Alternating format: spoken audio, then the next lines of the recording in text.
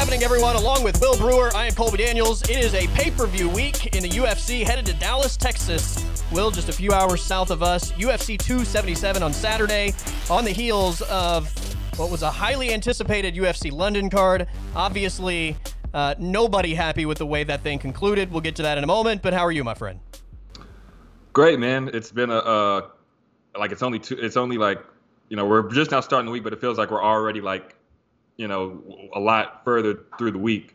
Had a basketball game last night, went really well. But now, as you get into it feels like I've done so much this week, and we're only just a few days into it. So I'm doing great, though. I will say it's a pay-per-view week. But these last two fight nights that we've had, man, it's just kind of, it's kind of brought down the energy a little bit, because the main events have ended unceremoniously. But we got a pay-per-view card coming up this weekend, and we just got to hope that we'll see some good action. That's right.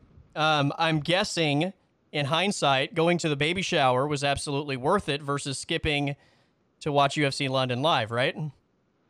Well, I'll say this. I did not skip the baby shower. I thought about it. I was going to, but I didn't end up skipping it. But so it was good. I was able to avoid all of the notifications and everything. Nice. So I was like, all right, get back home about 5, 6 o'clock. I watched the whole card from start to finish, prelims to the main event, and man, it was going to be hard for UFC London to recapture the magic that happened in March. But I'm not going to say that it was a complete dud of what we saw last Saturday. But in comparison to the March card, it was a tough act to follow. So it didn't deliver. But it had its good moments. But that March card was finish after finish, exciting moment, and then this card is just kind of few and far between. This card wasn't a dud just in general, but if you compare it to the other UFC London card we had in 2022, I think it's fair to say, in comparison to that London card, this is a dud because it wasn't even close, right? And that's not as much on this card as that other card was special. That was one of the best non-pay-per-view cards I've ever seen in UFC history. Exactly, and that's why the UFC thought it was so important to come back so soon. They didn't have UFC London Part 2 in the plans originally, but just off the momentum of that March card. And that card couldn't have went any better for the fighters who were fighting out of London, or out of that region, and then the fans, haven't seen a UFC live event in so long because of the pandemic and stuff. Just everything just kind of worked that night, and it was just going to be really hard for this card to recapture that magic. But this card had its moments, but just that card, like you said, back in March, that card was special. Every fight had every something. fight had a moment. Right? Right. Every fight had a moment or more than one moment. This entire card had a few moments. Exactly. Yeah. From the first prelim back in March to the main event. It was just something special. Like you said, one of the best pay-per-view cards of all time. And I'm sure by the end of this year, I don't know if we've seen even a pay-per-view card that's been better than that UFC London card. Yeah. Yeah, I would have to go back and revisit the cards, but yeah, I remember when that card ended, I was like, that is as good a card as I've ever seen, period.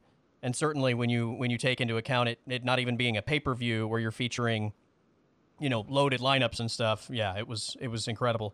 Well, let's jump right into it, man, because the main event only lasted 15 seconds. We were both geeked about this matchup, geeked about what this meant for the heavyweight division, and just incredibly, I think, frustrating for everyone, right? For the UFC and the heavyweight division, incredibly frustrating for Tom Aspinall and Curtis Blaydes, incredibly frustrating for UFC fans as we got, that in the 15 seconds we got, Will, I feel like we got the type of intensity that we were looking forward to.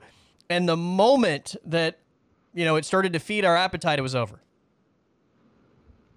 Yeah, man. Crazy.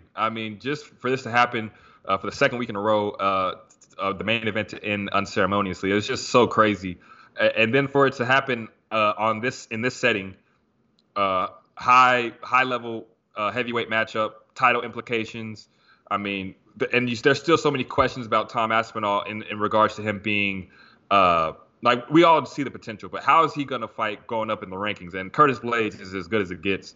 And, just in those 15 seconds, we saw like a Curtis Blades who was willing to engage. We saw Tom Aspinall try to, move in and out. We saw the movement. He was throwing a lot of fast strikes, a lot of kicks, but, Blades was like welcoming that. We saw so much in 15 seconds, and it just left the appetite to see so much more. And then, the fight is over just like that. And then it's just like, you talk about a momentum halter. I mean, sure, Tom Aspinall lost, and he's not going to be out of the picture. Like, there's still so much promise in him. But you talk about a momentum halter. I mean, this whole knee injury, I mean, that place was silent.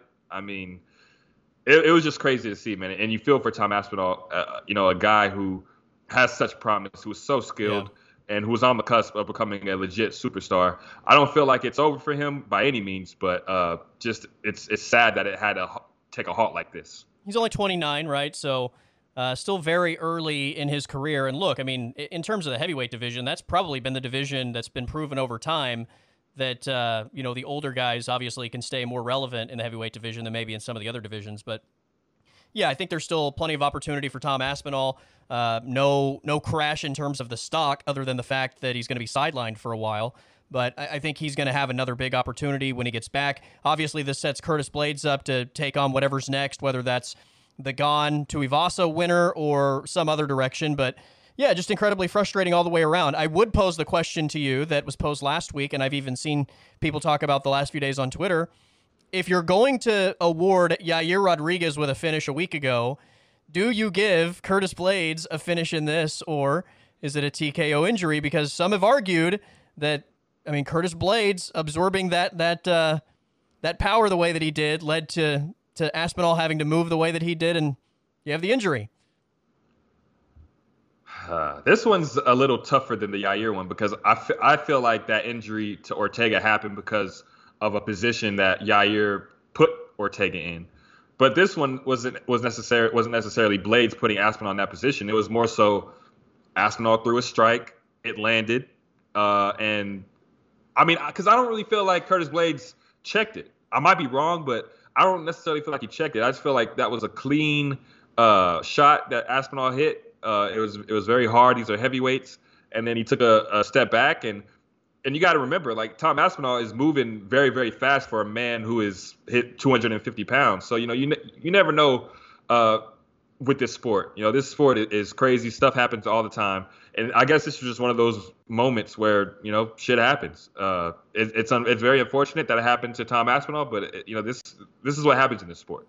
Yeah, it wasn't so much, the way I've seen it phrased, it wasn't so much about the fact that he checked the kick as much as he was going back toward Tom Aspinall when the kick was throwing a punch, and so Tom Aspinall was trying to move backwards very quickly after throwing a really powerful shot. And if Curtis Blades wasn't coming forward with what could be a devastating shot, Tom Aspinall doesn't have to get out of the way that quickly, and maybe, with all the force behind what he threw.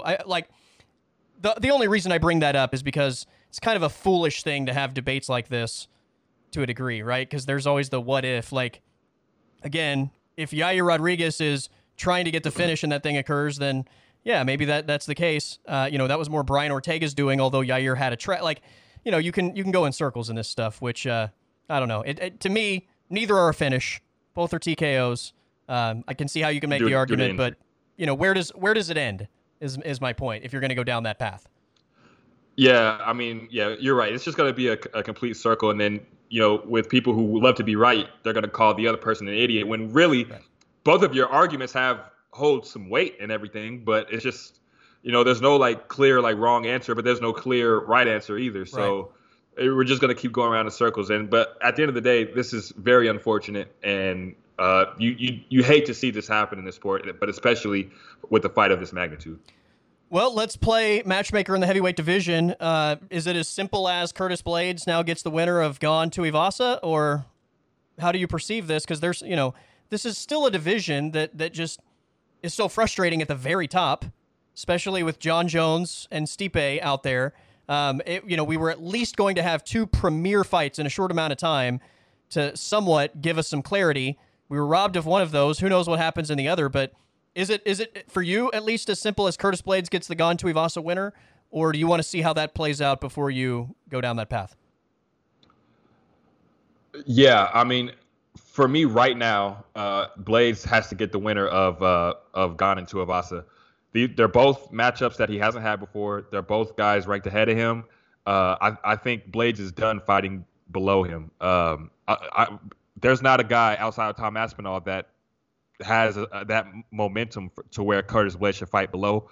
So, and with Francis being champion, it's tough to, for Curtis to, get a title shot. I still think he's got some work to do. And, Gane, I think if Gane wins impressively, I don't know. I think either way you spin it, I think Blades is going to have to fight the winner of Gane Tuivasa because there's still so much going on at the top of the heavyweight division with John and Stipe and Francis being hurt. There's like a pecking order, and like Blades has moved up into like that step that's right under the number one contender spot, and Gane and Tuivasa are also there. So the winner of Gane and Tuivasa just fights Curtis Blades, and you take a small step up, but not a huge leap, and then have these two guys fight. Yeah, it's very tricky because of the Blades Francis history, the Gane Francis history, right? So like it kind of depends on which way it plays out. Also, I mean, my thoughts on this, and I think you're somewhat in agreement. I mean, my frustration with Stipe rarely fighting, John Jones having the holdout of the century, like I'm not holding up anything in this division if it's me for those two guys, right? In terms of a title picture, right? In terms of what's next for Francis, none of my decision making is going to be made with the thought of Stipe or John Jones and whatever they ultimately are going or not going to do. Like they are not in the equation for me because you have to have activity.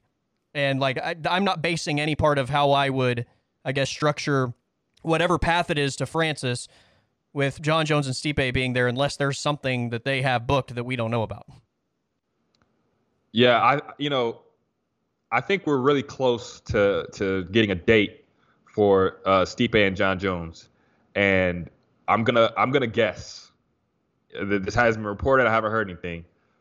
I'm gonna guess that we're gonna get John Jones versus Stipe Miocic in December, in that card in December, right? So, but for me, like this whole John and Stipe thing, it's been going on so long. I mean, I want to move on from it. The only thing that's kind of keeping this thing afloat is Francis's knee injury, because if Francis didn't have this knee injury, like John and Stipe, the need for them to fight wouldn't be so high.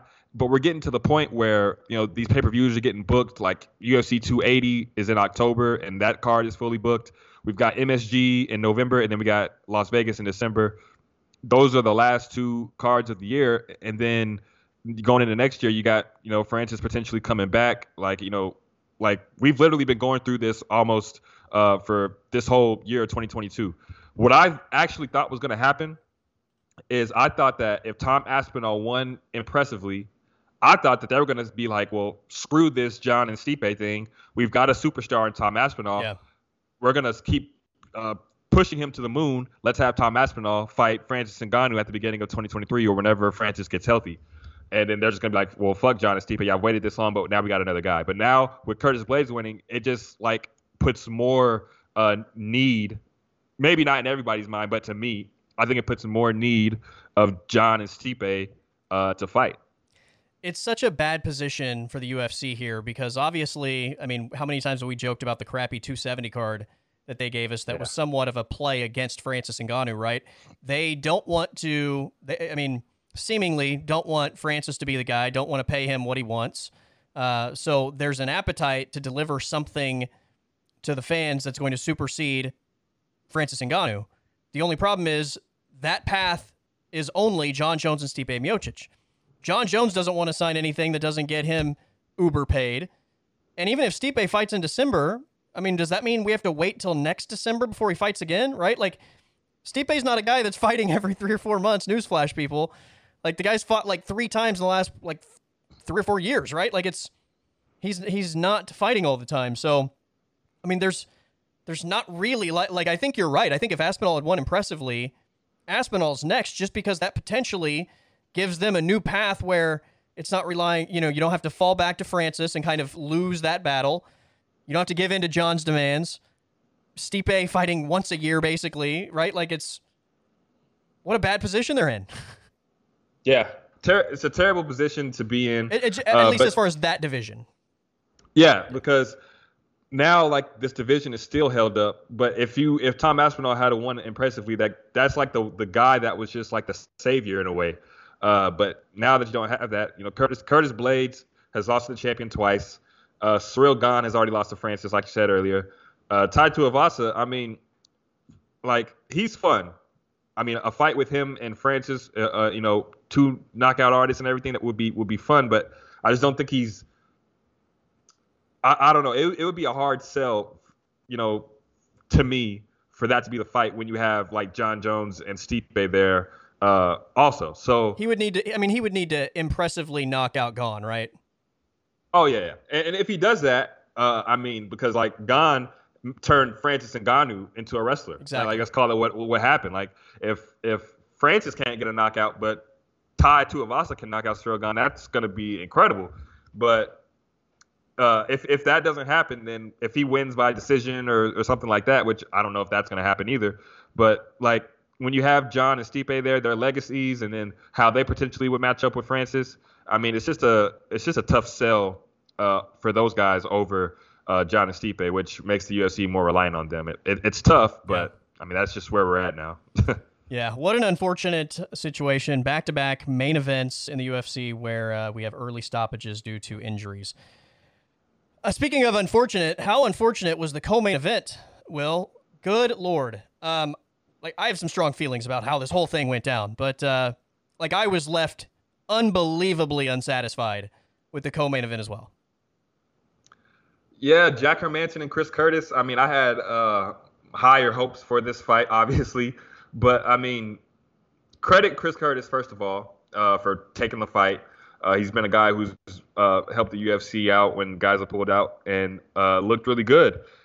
I don't know what it was about this one where things just didn't go right for him. It seemed like he had a lot of opportunities to let his hands go, but he just didn't. And it was just weird because Chris Curtis is normally a guy who will let his hands go when the opportunity presents itself. Jack Hermanson is not a guy who really does much damage on the feet. Right. But, I mean, I will say Jack was doing a lot of moving, and maybe Chris Curtis was trying to, pick the right shots. But you're in there for 15 minutes, and Jack's moving the same way the entire time. Like you've got to either make an adjustment or just like take a chance or something. By the third round, Chris finally got a sense of urgency because he knew he was losing. But at the same time, I'm just like, come on, Chris, man. Yeah. I feel like you have opportunities, you're just not taking them. So I mean, I get your frustration. I don't know how much you're frustrated by what Chris Curtis did, but. And then the whole aftermath of the fight, I'm sure Chris Curtis was frustrated with himself, and then everything just kind of came out in the wrong way. But I think that all in all, that was just a bad showing by Chris Curtis. Sure, he went back to Twitter and apologized and got back on track and everything, but the fight itself was very underwhelming for sure. Yeah, I mean, even with, as you described, the third round. Even with a little bit more output from Chris Curtis, it was still very reserved, right? It was almost like he wasn't going to fight. And I'll tell you what it reminded me of. It reminded me of Tyron Woodley, right? Where you're literally, he was just standing there waiting for one big shot, almost for Jack Hermanson to just be invite him, hands down, okay, hit me with a big one. What are you waiting for? At some point, you have to start throwing punches. And, that was my frustration with Woodley in the later fights. It was every fight he got in there, he was only going to throw something if it was an opportunity to end the fight on one punch. And that was how I felt about that, which is fine for a period of time. If that's your game plan, fine. But clearly, Chris Curtis lost. The action man lost because the other guy was more active. The other guy just gave more action. Jack Hermanson wasn't beating up Chris Curtis, right? If you had told me that Jack Hermanson was going to win 29-28 or 30-27, which were the two, it was 3 scorecards, but those were the collective 2 scores, that he was going to win unanimously by those scorecards, and there wouldn't be a single takedown in the fight, I would have said, you are a liar. That's not even possible, right? Give Jack Hermanson a ton of credit for the game plan, the arsenal in which he attacked. I mean, he threw a lot of different stuff. But Jack Hermansson's not out there beating you up on the feet, right? Like, it was literally scoring points. Like, that he just outpointed you. He's just touching you, and racking up the points, and you're not throwing anything. At some point, you've at least got to match his activity if you want to have a chance. And like I said, it was frustrating to watch this like mentality of like, he's just got to open the door for me and literally walk me through it to get to the point that I'm going to throw a big shot. I mean, Jack Hermansson was fantastic, great approach, but Chris Curtis was never in danger there, right? Like he wasn't accumulating damage. He was just accumulating points because he was touching and Chris Curtis wasn't doing anything. It was an extremely frustrating fight for me to watch. And then the aftermath, where literally you just had 15 minutes to fight and chose not to, at that point to be like, let's go? What? You just had 15, you had 15 minutes to fight the guy, and then when the 15 minutes is up, then you decide you want to fight? So incredibly frustrating. Like, I was just like, ugh, get him out of there. Let's on to the next. Like, I was incredibly frustrated by the situation overall. And, you know, it was funny to me how he keeps pointing toward the middle, like, let's go, let's throw. And I'm like, if I'm Jack Hermansson, I'm going to laugh and keep dancing around him. Like, right. That's not, Jack Hermansson is dominating you on the scorecards. Like, I would call Jack Hermansson a fool if he did that, right? It's what we want to see, but he was up by so much. There's not a person on earth that could watch that fight and reasonably tell you that Chris Curtis even had a chance on scorecards. It was just like, It's on you as the person that is clearly losing the fight to take the fight to him, not for him to stand toe-to-toe with you in the middle of the octagon. Yeah, I'm sure Chris Curtis is kicking himself because, like you said, there was not a single takedown. And this is the type of fight that I'm sure Chris Curtis dreamed of when he was thinking about the fight with Jack Hermansson. Yep. I'm sure he thought all he's going to do is try to take me down because he can't mess with me on the feet. But on fight day, that's what we saw. Jack Hermansson seemed like he was the superior striker. But everybody who watches MMA knows that Chris Curtis is better with his striking than Jack Hermansson for sure. But on this night, Chris Curtis just didn't go after it. And I don't know what it was. I don't know if, taking all the fights on short notice because he's been very active. Maybe, he was just drained, for this fight. I don't know. But very uncharacteristic of Chris Curtis for sure to not go after it and to just kind of let someone just dance around him. I mean, Phil Hawes, who's a very scary striker. Yeah. Chris Curtis was walking him down. Brendan Allen, very skilled, very technical. Chris Curtis was walking him down. Adolfo Vieira, I mean, he stuffed over 20 takedowns. Like, right. The reason why the odds were so close was because in those performances, he was walking down his opponents and he wasn't getting taken down, which Jack Hermansson is a guy who normally likes to grapple, and he's not a better striker than Chris Curtis. So if Chris Curtis just would have fought his fight, like, who knows what would have happened? He might have scored a knockout. Yeah. I mean, the chances are very, very good. But instead, he just let Jack Hermansson, just strike circles around him, and it was crazy to watch, man, for sure. Because, like you said, he's the action man, and he wasn't active. Yeah, Jack Hermansson literally just outworked him, and it was as simple as that. And that's wild, because Jack Hermansson's the guy with the number next to his name, right? Like, what a giant missed opportunity. And I like Chris Curtis, by the way. I was hoping to see him capitalize on this. Jack Hermansson's number 8 in the world. Like, the doors that this would have opened for Chris Curtis are enormous. And here's the other thing. It's not even like he needed to win to gain momentum out of this. You took this fight on short notice. You're stepping in. Everybody's giving you credit. Like, this is a no-lose situation for you. Even if you just go out there and just give a hard-nosed fight in which you lose, you're still going to set yourself up for something really good next, right? Like, this was the worst-case scenario. Yeah, because it kind of gives the impression that he can't hang with the top guys or with the ranked guys, when clearly he's got the skill. Right. Like, we all see it. Right. For him to knock out the guys that he's knocked out and to perform the way he's been performing, like, he can hang with the top guys. Just there was just something about Jack Hermansson that he just couldn't figure out. I don't know, man. But I will say, like, against a lot of these ranked middleweights, I mean, I'm not counting out Chris Curtis. I think Chris Curtis beats a vast majority of these guys if he's on his game. Like, there's a reason why the odds were so close. Like, I believe it was like a pick 'em when we did our picks. It was like -120, -110 or something like that. Chris Curtis, by the way, closed as the favorite. Right. Okay, he closed as the favorite. So, like, everyone sees like the potential in this guy, but he just didn't show it, and he's gonna be kicking himself because he knows that he can beat Jack Hermanson. Like I know he's saying to himself, I can beat him. I could have Right. beat him. But it was more of I lost that fight than Jack Hermanson beat me. Even though Jack Hermanson performed really well, Yeah. like Chris Curtis just didn't do anything. Yeah. At some point, you have to engage, right? Like at some point, you have to push the gas pedal and go forward instead of just sitting idle, which is what it kind of felt like he did. And again, he did pick it up somewhat in the third, but it was still, I mean, so far below what Jack was doing throughout the majority of that fight that it was incredibly disappointing. One thing that wasn't disappointing was Paddy Pimblett and Jordan Leavitt. Everything that led up to this fight, I mean, from the fake out handshake to the way that both of these guys talked about potentially celebrating over the other. I thought this was really good matchmaking, Will. I thought Jordan Leavitt was absolutely going to be competition for Paddy Pimblett. I thought that Jordan Leavitt was going to push him in certain ways. He did that. It goes to a second round. Paddy Pimblett gets the win. It is comical to me, the amount of people that watch Paddy Pimblett and think that this is a future champion, especially in the lightweight division, because I don't see that. But the guy is a star. I give him a lot of credit. He's now delivered every time he's been inside the octagon. I'm curious to see what they give him next because, like, this win and anything that happened in this win certainly didn't give me confidence that he needs a ranked fighter or even somebody that maybe is just on the outside. But there are people calling for some pretty big names for Paddy Pimblett next, which I would proceed with caution if I were the UFC. But ultimately, Paddy gets the win. I thought great speech, by the way, in the aftermath. And, always hate to hear that anybody's suffering from mental health issues. And I hate to hear that his friend committed suicide. But in terms of the win itself, good win for Paddy Pimblett. Good performance for Paddy Pimblett. Pump the brakes on what's next for Paddy Pimblett is what I would offer. Yeah, I think this was a very good stylistic matchup for Paddy.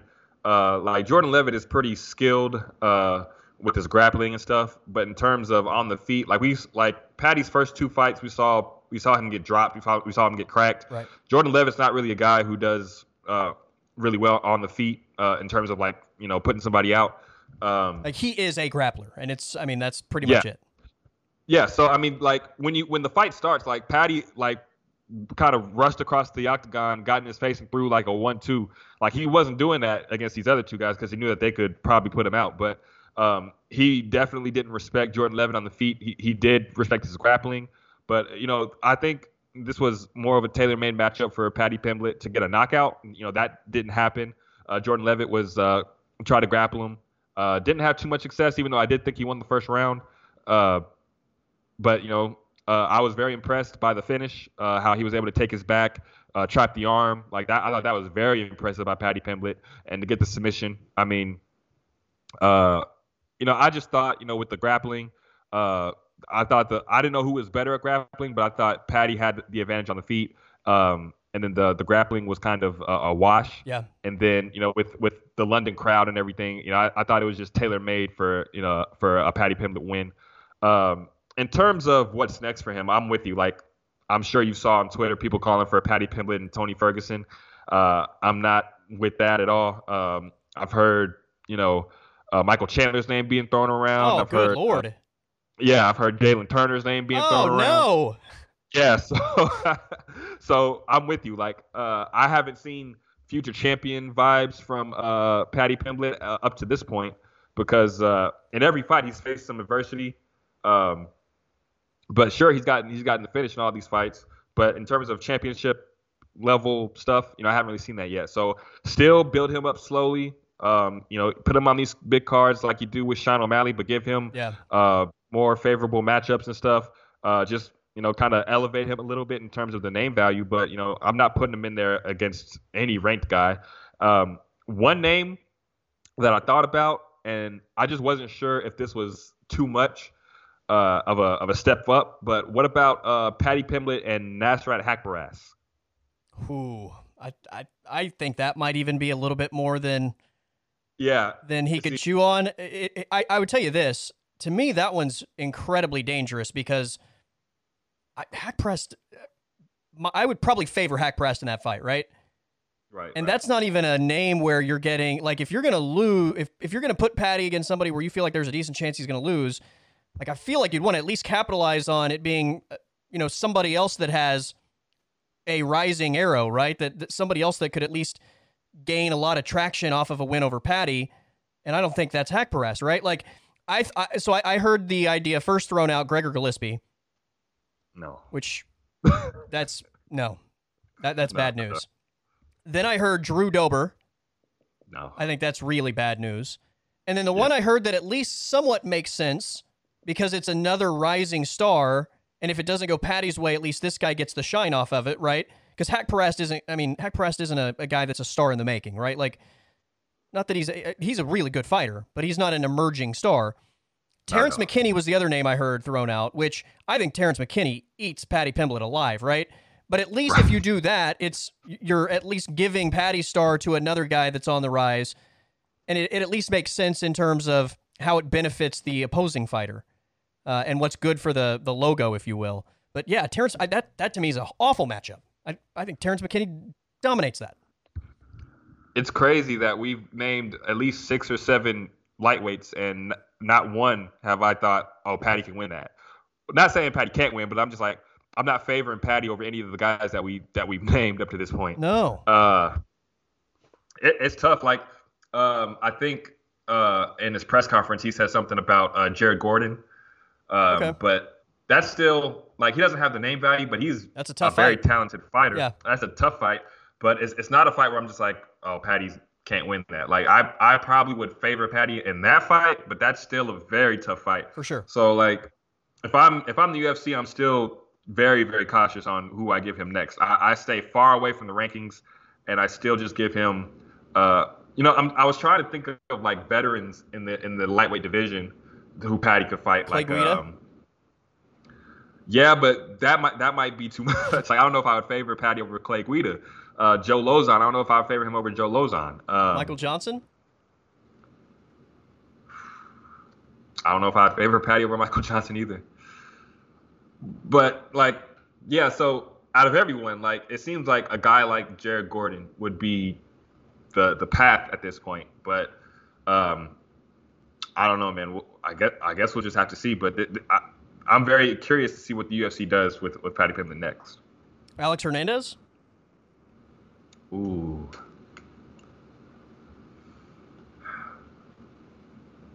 If Paddy if I was more confident in his hands, like if he didn't get cracked so much, like I think that would be a pretty solid matchup. But yeah. I think Alexander Hernandez at this point would beat him. Yeah, I mean, you could, if you wanted to go the same route that you just went with Jordan Levitt, you could go Mark Madsen, I guess. But I mean, that's kind of the same fight, right? I mean, Mark Madsen is a grappler, and that's the end of it. Like, he offers nothing on the feet, just like Jordan Levitt didn't. I mean, I don't know who this fighter is, but you have to give him someone who like people know, like, just so it doesn't seem like you're just giving him guys who he can run through. Like, after a while, when Sean O'Malley started being on main cards and stuff, we started seeing him fight guys like Thomas Almeida, who was ranked at one point. Yeah. Eddie Wineland was a former WEC champion. So, like, you want to give him a name that people know, but still a winnable matchup. But, like, who is that guy? I mean, in this division, there aren't a lot of those guys. That's the problem. Yeah, there aren't a lot of those guys, and a lot of these guys are good. Even some of the guys who are fighting Saturday, like Jakar Close. Oh, yeah. Would you favor Paddy Pimblett against Jakar Close? Nope. Okay, so, like, I don't really know where you go. Maybe if a couple of these guys lose, like Rafa Garcia, if he loses, maybe you give Paddy Pimblett to Rafa Garcia. I don't know, but it's you have to proceed with caution because you've got a star, you've got someone who the fans are behind, and if you're going to put him in MSG, you're not putting him in MSG to lose. So, I mean, you got to give him a very winnable fight. I don't know who that is, though. I did hear somebody throw out Joe Selecki. Okay, which I think is... yeah, like out of all of the names that we've given, like I could rock with that. Like, Paddy should be able to win that, but that's still a tough matchup. But Paddy should be able to win. Yeah, that might be the closest to what we're looking for. But yeah, I like Paddy Pimblett, by the way. I like the whole shtick. Like, he has a good time. He's entertaining. Like, it's a lot of fun. But this whole like Paddy, future champion, like Paddy, like you mentioned Michael Chandler, and I was like, who on like the people that I was hearing thrown around were like the guys that were not even ranked, but like fringe, and I thought that was way too much to like, whoa, no. But then you hear no, not Michael Chandler, absolutely not. That's a bloodbath. I think that with Sean O'Malley fighting Peter Yan kind of out of nowhere. Yeah. I mean, but like you're starting to be like, oh, let's give these rising stars like the toughest fights so that they can hurry up and get to the title. But that's kind of the vibes I got when I heard people talking about Michael Chandler, and then like I see these comparisons of Paddy Pimblett and Conor McGregor, and I'm just like, oh my gosh. Yeah, I mean, I know that we want to give him tougher competition just because we're wanting to get him closer to the title, but I just don't think he's ready for what the world thinks he's ready for. Yeah. I'm still being very cautious. I'm still taking it slow. I'm putting him on pay-per-views now because I think that's where his star is kind of warranting him now. For sure. Because, after being in fight nights, like he doesn't need to be at the Apex.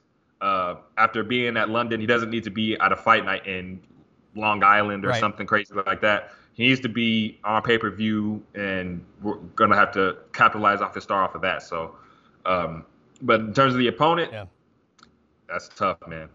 Yeah, I mean, even with O'Malley though, the two best fighters he's shared the octagon with were Chito Vera and Pedro Munoz, and both of those fights ended unceremoniously. Right? Yeah, but at least he was in the octagon with two guys of that magnitude. Yeah. I'm still under the impression that Chito just whooped his ass. I mean, I know that he doesn't want to call it what it is and everything, but Chito chopped his leg, forced that his leg to go limp or whatever, and then finished him. Like, I still think that was all Chito. But in terms of Pedro Munoz, that whole eye poke thing, that's very unceremonious. Yeah. But that first round was a round that I gave to Pedro. So 100% to Pedro, yeah. And I think that's why we're seeing O'Malley and Peter Yan fight, because like you said earlier, you're not going to waste like a Paddy Pimblett or a Sean O'Malley to lose to someone who isn't going to be able to capitalize off of it. If he's going to lose, you want him to lose to someone like Peter Yan. If O'Malley's going to lose, you want him to lose to someone like Peter Yan. So so that's why like we're struggling to find the perfect matchup for Paddy, because if he is going to lose, you want to give him to someone who's going to be able to capitalize off of that. Like Chito became a huge, I'm not gonna say a huge star, but people knew who Chito was after he beat Sean O'Malley. Like people started to really pay attention to him, and who's gonna be that for Paddy? I don't know, man. Like you don't want Sean O'Malley or Paddy Pimblett losing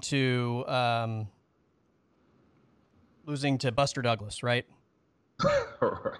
Where it's like that's the highlight, and then there's nothing that comes beyond that. Like if they're gonna lose, you want it to be like to Lennox Lewis, who can go on to also become a big deal, right? Like that's where I look at that from that perspective. And yeah, I'm not sure what the path is, but put me in the camp that doesn't think he's anywhere close to a top 15 guy, much less, I would argue, a fringe top 15 guy.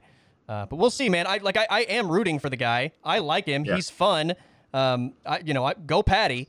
But just saying, like, in terms of separating, like, how much I enjoy watching him versus, like, how good I think he is in comparison to the other lightweights, it's a no from me, dog. To quote the great Randy Jackson. All right, so badly, Will, last week, I wanted to pick Gustafsson. So badly. I couldn't do it ultimately. I couldn't pull the trigger. I couldn't bring myself to gamble on the long amount of time that he's been away from the sport, even against a guy like Krylov, who, has been all over the map, hasn't had just a bunch of consistent success. I'm glad that I stuck with my head and didn't decide to roll the dice with my heart, because good Lord, this was pretty devastating. Krylov, this thing actually, Will, it went over a minute, if you can believe that. It was 1 minute and 7 seconds. It felt like it was a flurry that lasted about as long as the main event between Blades and Aspinall, which was only 15 seconds. Yeah, man, it's sad when you see the guys who you grew up in this when you're watching the sport. It's sad to see these guys go down this path. I I didn't like how Alex looked when he was leaving, like when he was Yeah. originally retiring from the sport. I felt like he should have stayed retired because, it just didn't seem like he wanted it. Like, when he fought John Jones the first time and almost beat him, when he fought DC for the title, when he dominated Glover Teixeira. I mean, even back to when he fought Shogun, like that guy would have ate Nikita Krylov up for sure. Like that, Alexander Gustafsson from back in the day was a killer, but now, I mean, it's just like why is he in the sport? Like what is he doing it for? Like does he still have championship aspirations? Is he doing it for money? But like when he came back against Verdum and lost in a minute or however whatever the case was, I mean, I was excited for the heavyweight move, but when it comes to grappling, I didn't like Alexander Gustafsson, the thought of him grappling like that. But yeah, taking that much time off after that, another 2-year layoff, and before that it was 2 years or 3 years, however long it had been. Like the layoffs have been too much. There's too much time in between, and then like I said, I felt like the sport has passed him by a little bit. These guys are getting so good. That's why you can't put Alexander Gustafsson in there with a Magomed Ankalaev or with a guy at the very top of the light heavyweight division. You have to put him in there with the guy kind of low in the rankings to kind of see where he's at. And with him getting knocked out by Krylov, like I don't care to see him fight again. But it's sad, man, because like I felt this way with Woodley, Donald Cerrone, Alistair Overeem, Junior Dos Santos, all these guys who were so good when I first started watching the sport, and now to see them, see the sport pass them by, see the sport evolve, it's tough to see, man, because you want to remember him for the great moments that he gave, but right.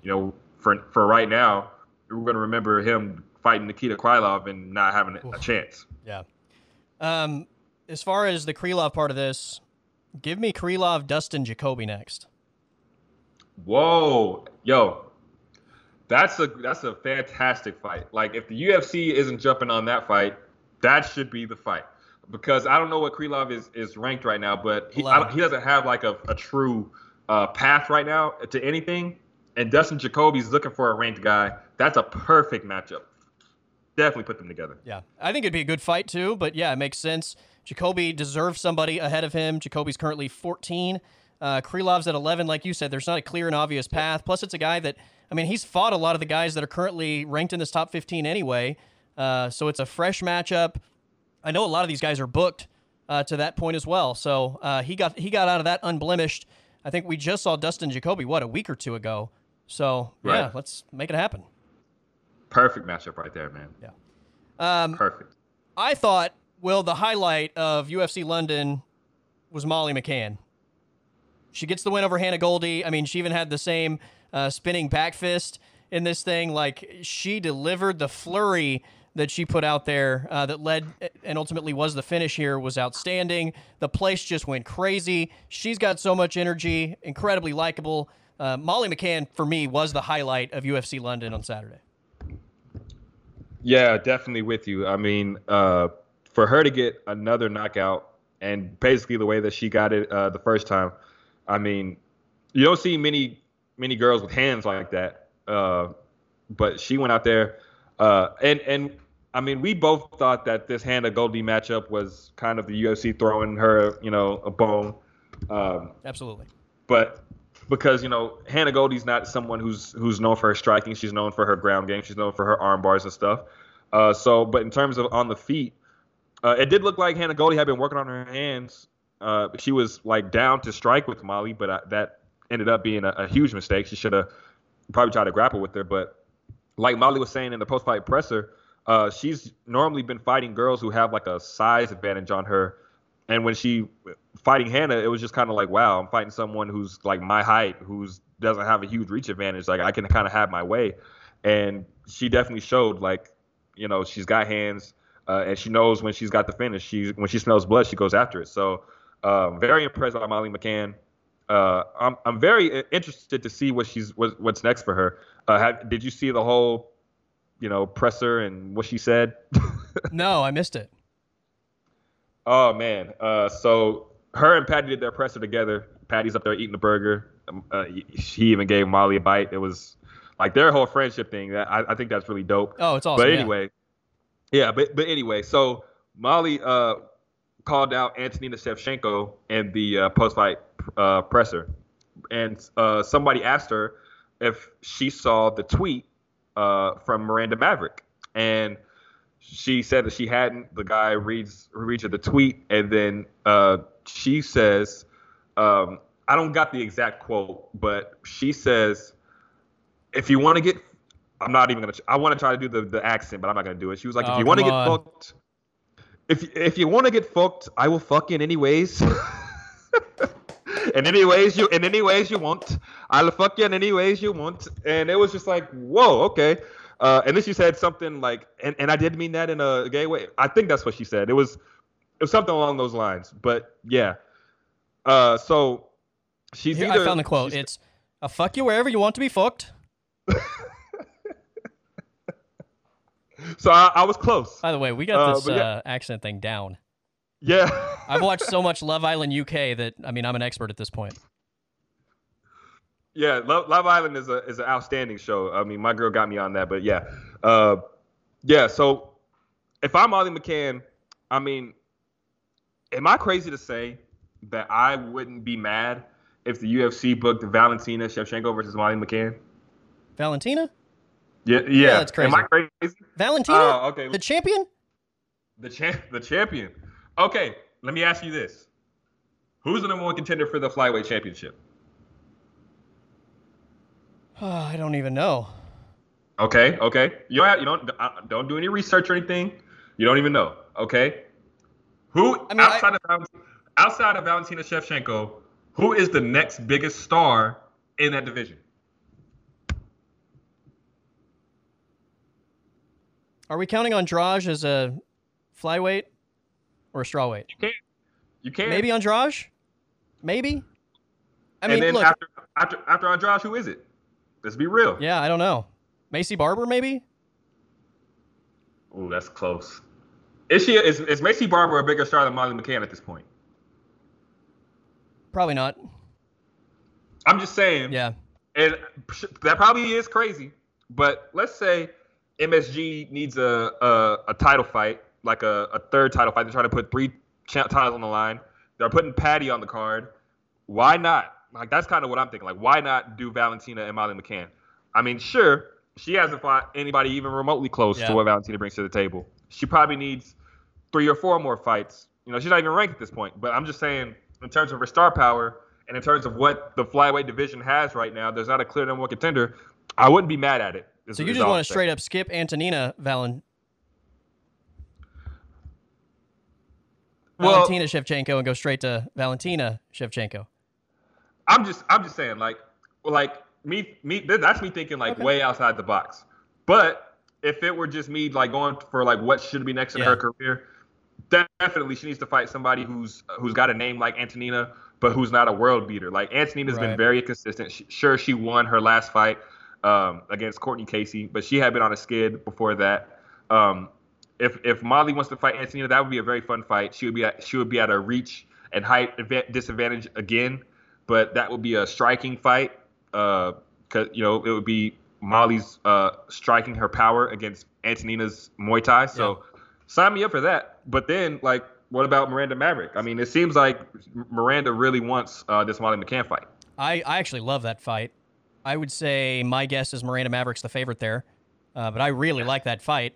I mean, maybe this goes somewhat to the Paddy Pimblett conversation we have, right, where it's like, how strategic do you want to be here with Molly McCann and her star power? I mean, serious question.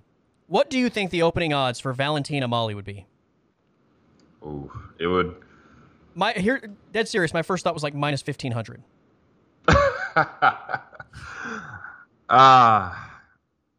Yeah, it would probably be something along those lines because like for how good she's looked as of late, like Hannah Goldie was that was them throwing her a bone. Yeah. Luna Carolina was, that was a tough fight for her because of the height and reach disadvantage, but she did score a highlight reel knockout. But yeah, the odds would be crazy minus 1,500 in those in that area. Yeah, for sure.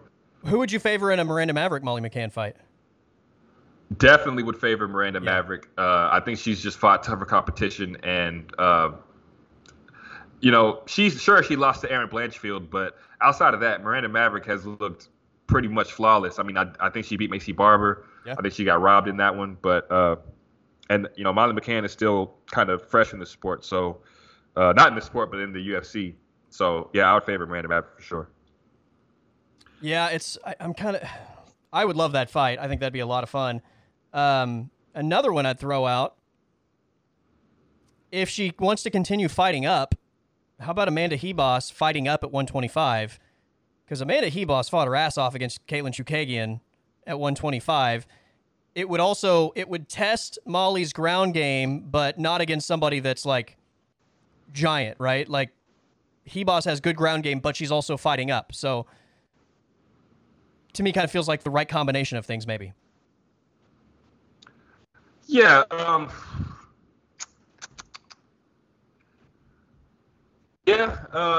don't know. I feel like I don't think I would give Boss a Molly McCann.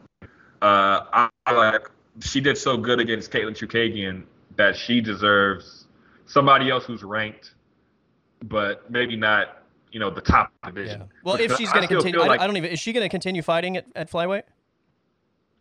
I mean, if I was her, I would, because there's not much going on at flyweight right now, and she proved how skilled that she is. I truly feel like if she had like one or two fights before she had fought Chookagian, that she would have beat her, and she already almost beat her on that night. So I think I scored it for Hebos, actually. Yeah, like that fight was really, really close. Yeah. I remember you picked Hebos and I picked Chookagian, and when the fight ended, I was not confident in Caitlin Chookagian win at all. Yeah. But yeah, I mean, Hebos is very skilled for the division. She proved that she's stronger than expected. She was definitely making it really tough for Chookagian for sure. So yeah, if I'm Hebos, I'm trying to fight up in the rankings. But yeah, if I'm Molly McCann, like I think Antonina's a perfect matchup. Like Antonina's not ranked, and it's a striking fight. Even though she's not ranked, Antonina's got a name, especially being a Shevchenko. So I think that's the fight. That's a good one. Again, I do like Miranda Maverick a lot against Molly McCann. I think that one's a lot of fun. Erin Blanchfield is ranked, but here's the great thing about Molly McCann. Like her, like you said, her star power is so big that I don't feel like somebody that's in the rankings would turn down that fight, because you have more to gain by beating Molly McCann than like a middle of the road flyweight, right?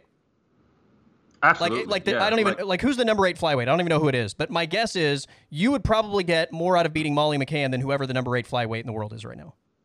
Jennifer Maia. Look at the rankings right now. Then there you go.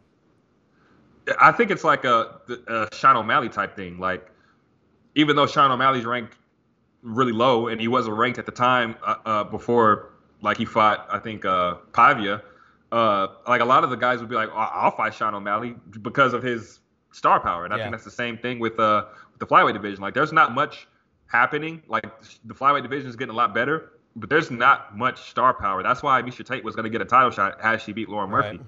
There's not much star power there, and Molly McCann is like she's top. Like, Valentina's number 1. Like, I think Meatball Molly is 2 or 3 in this division in terms of star power. So. All right, the main card started in the light heavyweight division. Volkan Oezdemir over Paul Craig. Paul Craig. Got to roll that R a little bit since we're doing our best UK dialects. This was also one where, I was like, I feel like either Oezdemir is going to knock this guy out or Paul Craig's going to submit him. We both picked Paul Craig to win the fight. Neither got the finish. It was an Oezdemir decision, which was obviously the right decision. Yeah, I feel like Paul Craig definitely should have won this fight, but the way he fought was very uncharacteristic in my mind. It reminded me of Ryan Hall. You remember how Ryan Hall was going for that weird ass, like, I don't know. It was just so weird how Paul Craig was fighting. And when Paul Craig gets these submissions, like when he got the Jamal Hill submission, like it seemed like that's what he was going for with Volkan, like trying to trap his arm and get him to the ground. But it wasn't something that Paul Craig forced. It was just like something that kind of happened. It happened in scrambles, right? Right, it happened in the scramble. Like in this fight, Paul Craig was forcing everything. Like nothing happened in a flow. Like Volkan saw everything coming, all of the grappling and all of the clinches and takedowns and everything. Like Volkan saw all that coming, and once he saw that Paul Craig was trying to force stuff, like he started to open up a little bit more. But he still knew how dangerous that Paul Craig was. He didn't overextend himself like Paul Craig was doing. I thought that this should have been a Paul Craig win, but he definitely forced a lot of things in this fight, and I think he gave this one away. I think Volkan is there to be taken. He's there to be beat, but Paul Craig didn't get that done. There were times in this fight, and I think the broadcast crew even said it, like the look in Volkan's eyes at times looked like a guy that felt like he was losing the fight, right? And yeah, you're absolutely right. Like I was reminded of the Ryan Hall fight against Ilya Topuria, where Ryan Hall just kept falling on his back, hoping Topuria would jump on top, and Topuria, finally ended up just landing the big punch and knocking him out, which was it was an incredible finish. But yeah, it was just so weird because you're right. Like all of his submissions come in incredible spots where they're scrambling and he catches the guy off guard. Like he was trying to force this so much that he was just literally laying on his back. And like it also, we talked a few weeks ago about how frustrating it was that Andre Muniz was only going after one path, right? And that was the armbar. Like it was like he was completely ignoring any other path to victory in pursuit of only winning this way. And like Paul Craig wasn't even trying to, like, this wasn't even about like getting it to the ground. Paul Craig was only trying to get it to the ground with him on his back, right? Like he wasn't trying takedowns or anything. He was literally trying to pull Volkan on top of him so he could work from the bottom. And I was like, dude, you're forcing the position so much that like it's not even a fight now, right? Like it was weird. It was missing like the element of fighting and seeing where that takes you and adapting to whatever position you're in.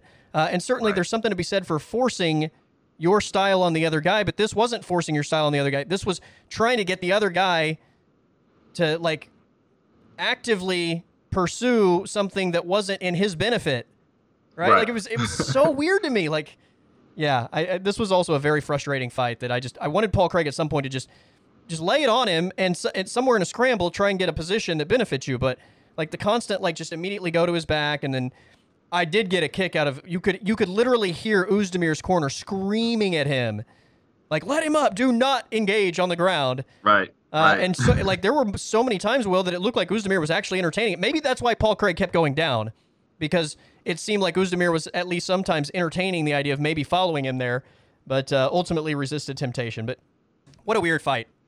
Very strange. And Volkan Uzdemir. Very strange fight, man.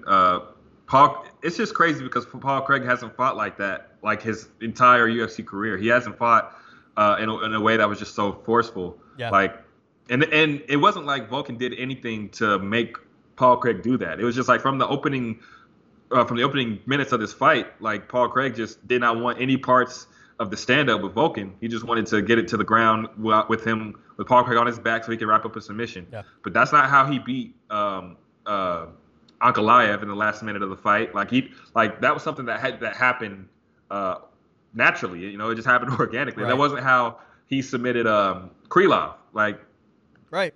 He saw opportunities to wrap up a submission, and he took the opportunities when he had them, but he didn't force anything. Yeah. This fight with Volkan, I think he gave him way too much respect. Yeah, absolutely. I want to hit Mokaev, Charles Johnson. But before I do, as far as the prelims, give me any other thoughts you had outside of that one, because I want to hit that. But I'll just say this. Nathaniel Wood looked unbelievable against Charles Hossa, and those leg kicks, man, absolutely. I thought he was going to get a leg kick finish in this thing.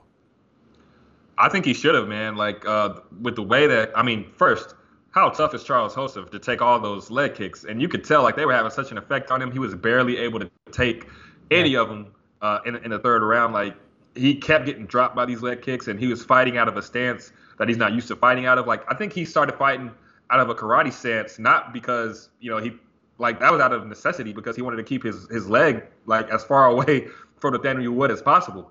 But whenever his leg was remotely close to Nathaniel Wood, he would chop at it, and it was just it was tough to watch. But I thought Jai Herbert did what he had to do to win. Like, after getting knocked out by Ilya Topuria in the way that he did, It wasn't the type of fight that we're used to seeing out of Jai Herbert, but he just needed to get a win and get back on track. I thought Nicholas Dalby looked outstanding.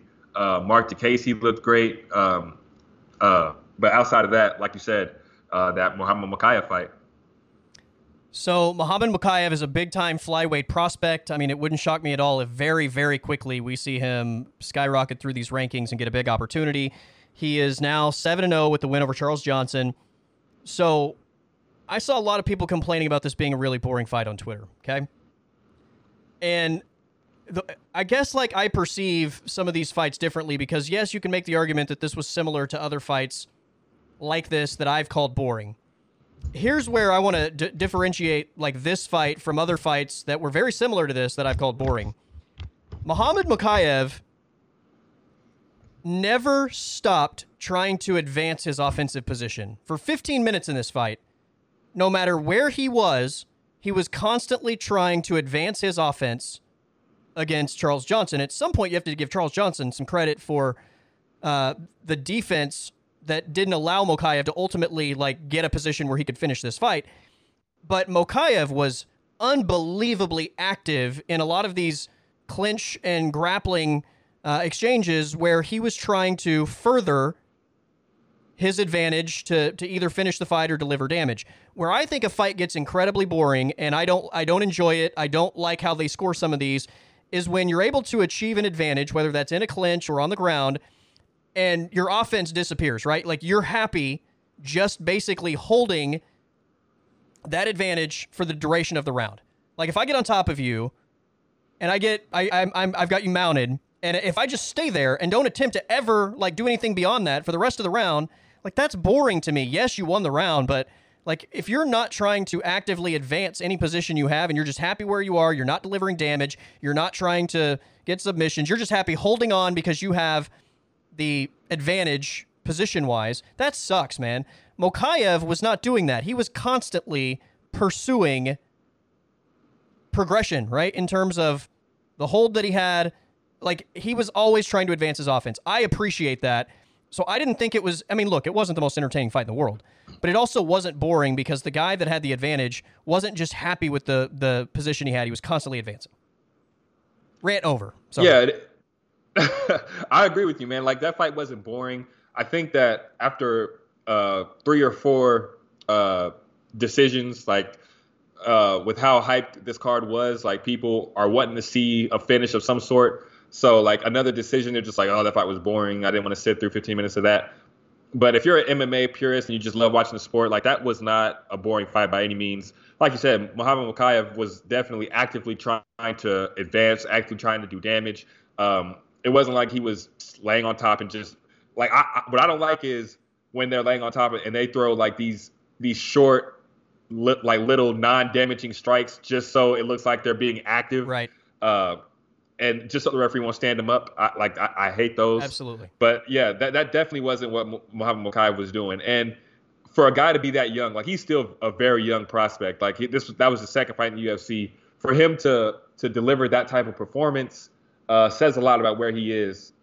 He didn't overextend himself. He did what he had to do to win.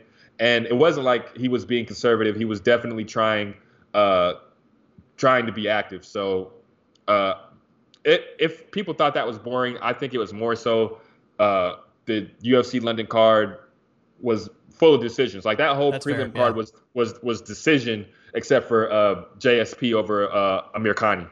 Outside of that, it was all decisions on the prelims. And I mean, especially after Mokaev's UFC debut, like that's a tough act to follow. Oh, yeah. If you're not getting another type of finish, like if you're going to a decision, like you're automatically like that's why I feel like people are kind of hating on Ian Gary. He gets a knockout at Madison Square Garden, but out after that, it's been decisions. Like not every fight is going to be a finish. Like sometimes you have to be strategic, you have to be smart, you have to take the W. Like what would have happened if Mokaev would have lost? I mean, like this is a guy who's got championship potential for sure. But if he were to go in there and lose, like people probably would have hated on him anyway. So like, why not go ahead and just take the win, get your win bonus, advance in the sport. Yeah. Don't try to overextend yourself for these fans who will turn on you in the drop of a hat. Right. Well, but even with that, like I literally said when we were talking about the co-main event, if I was Jack Hermanson in the third round, there's no way I'm walking to the center of the ring with Chris Curtis and even giving him an opportunity when I've completely dominated the fight, right? Like, this wasn't even that. Like, Mokaev was still, even in the third, he had completely dominated that fight. That fight wasn't close, right? Even in the third round, though, he was still trying to advance position on the opponent despite being up on the scorecard. Like, you couldn't even entertain the idea that Charles Johnson won even like more than 5 seconds of that fight, right? Like, that was a dominant performance. And even with that, he never let his foot off the gas. He was always trying to advance position. I appreciate trying to do that. Now, just because you don't do that doesn't mean it's not entertaining. Just means he didn't get it done this time. But when a guy just literally, we've all seen it, just literally lays there because he's on top and knows the other guy can't move him, but doesn't try to choke him out or doesn't try to damage, doesn't try to do, like, that's boring. That's when I'm like, oh, this is brutal. But yeah, like, he was attempting to advance the entire time. I have a high appreciation for that for sure. By the way, Dana White's Contender Series debuts tonight, week 1. Yeah, and Bo Nickel, very, very accomplished wrestler, is going to be fighting on it. I think that's a very huge deal for the UFC, for the Contender Series. Bo Nickel has all of the hype to be a star, and I think that this is just kind of something that's going to catapult him to that, because we already know what Dana White's Contender Series does for people. I mean, Sean O'Malley, all of these guys who have been coming off the Contender Series, the UFC has high regard for, high praise for. They put them in high main card spots on these fight nights. And with Bo Nickel being who he is, such an accomplished guy already coming into the UFC, I think it's kind of different, because a guy like Bo Nickel, I feel like he would be a guy who would skip the Contender Series and just go right into a UFC debut fight. But instead, he's taking on somebody in the Contender Series, and I think that's only going to add to what he already brings to the table. Yeah. By the way, he fights, I think I told you week 2. I had my dates wrong. It's week 3, so he is the Tuesday night of August 9th. Okay. Yeah, so I had my dates wrong. So I went on a rant for Bo Nickel for no reason. No. Listen, I was going to say, I was actually going to promote Bo Nickel fighting on this thing because, by all accounts, this is a world-class wrestler, I think, national champion at Wisconsin. Is that right? Mm-hmm. And then he's had one professional MMA fight in which he was unbelievably impressive. Basically, everybody's saying this guy could be the next big thing. He himself has gone out on a limb and made some pretty bold statements about who he could beat today. So he's somebody to watch for sure in terms of big names and big time prospects. Absolutely. But that's coming up in 3 weeks. But I would just say this, first of all, I think you're getting better fighters at this than you get at Tough. Oh, 1,000%. So for the people that are fans of The Ultimate Fighter, I love The Ultimate Fighter, but this gives you much better fights, but better prospects. And this is the best thing in sports, right? This is essentially a Game 7. This is what we love about sports, is that do or die mentality. This is literally for a contract to the UFC. Every one of these fights, Dana White is watching, and if you win by, I don't know what the percentages are. I feel like there's a high percentage of you finish your fight, you're getting a contract, right? Every once in a while, there's a finish that the guy doesn't or girl doesn't get a contract, but for the most part, if you finish your opponent, you're most likely getting a UFC contract. That's the ultimate motivation. That's why all these fights are incredibly entertaining, because it's not just grind out a 15-minute decision, right? This is a contract on the line, and style points matter for Contender Series. So for all the people that maybe watch the UFC, or maybe you watch it part-time, you're yeah, it's fun sometimes, but then there's those boring fights. You get very few of those types of fights in Contender Series because everybody's literally motivated to win in impressive fashion, because even if you win by knockout, it doesn't guarantee you a contract. I know that Dana's, I think, been a little bit more giving in terms of how many he's given out the last couple years, because they're in desperate need always of new talent, especially with the amount of fights they have now. But this is a lot of fun, and it always delivers fun, entertaining fights. So that's the best sales job I can do on Contender Series, is literally every fight is like a Game 7. It's like UFC contract on the line. Winning is not enough. You need to win impressively, and you might get a UFC contract. But if you lose, it's done. So there you go. Yeah, it's basically how bad do you want it? It's, sometimes people get another opportunity at the Contender Series depending on how they did the first time. But like you said, it's a game 7. You leave it all on the line. Like I said, how bad do you want to be a UFC fighter? How bad do you want to advance in your career? If you're like the whole lay it down on top of someone, dominating someone for 3 rounds or whatever the case is, that's not gonna really get it done. Nope. You have to be advancing. You have to be trying to finish your opponent. Like you said, style points matter. Like all of these fighters, all of them, like they know what this is all about. Like they know like the fight before them.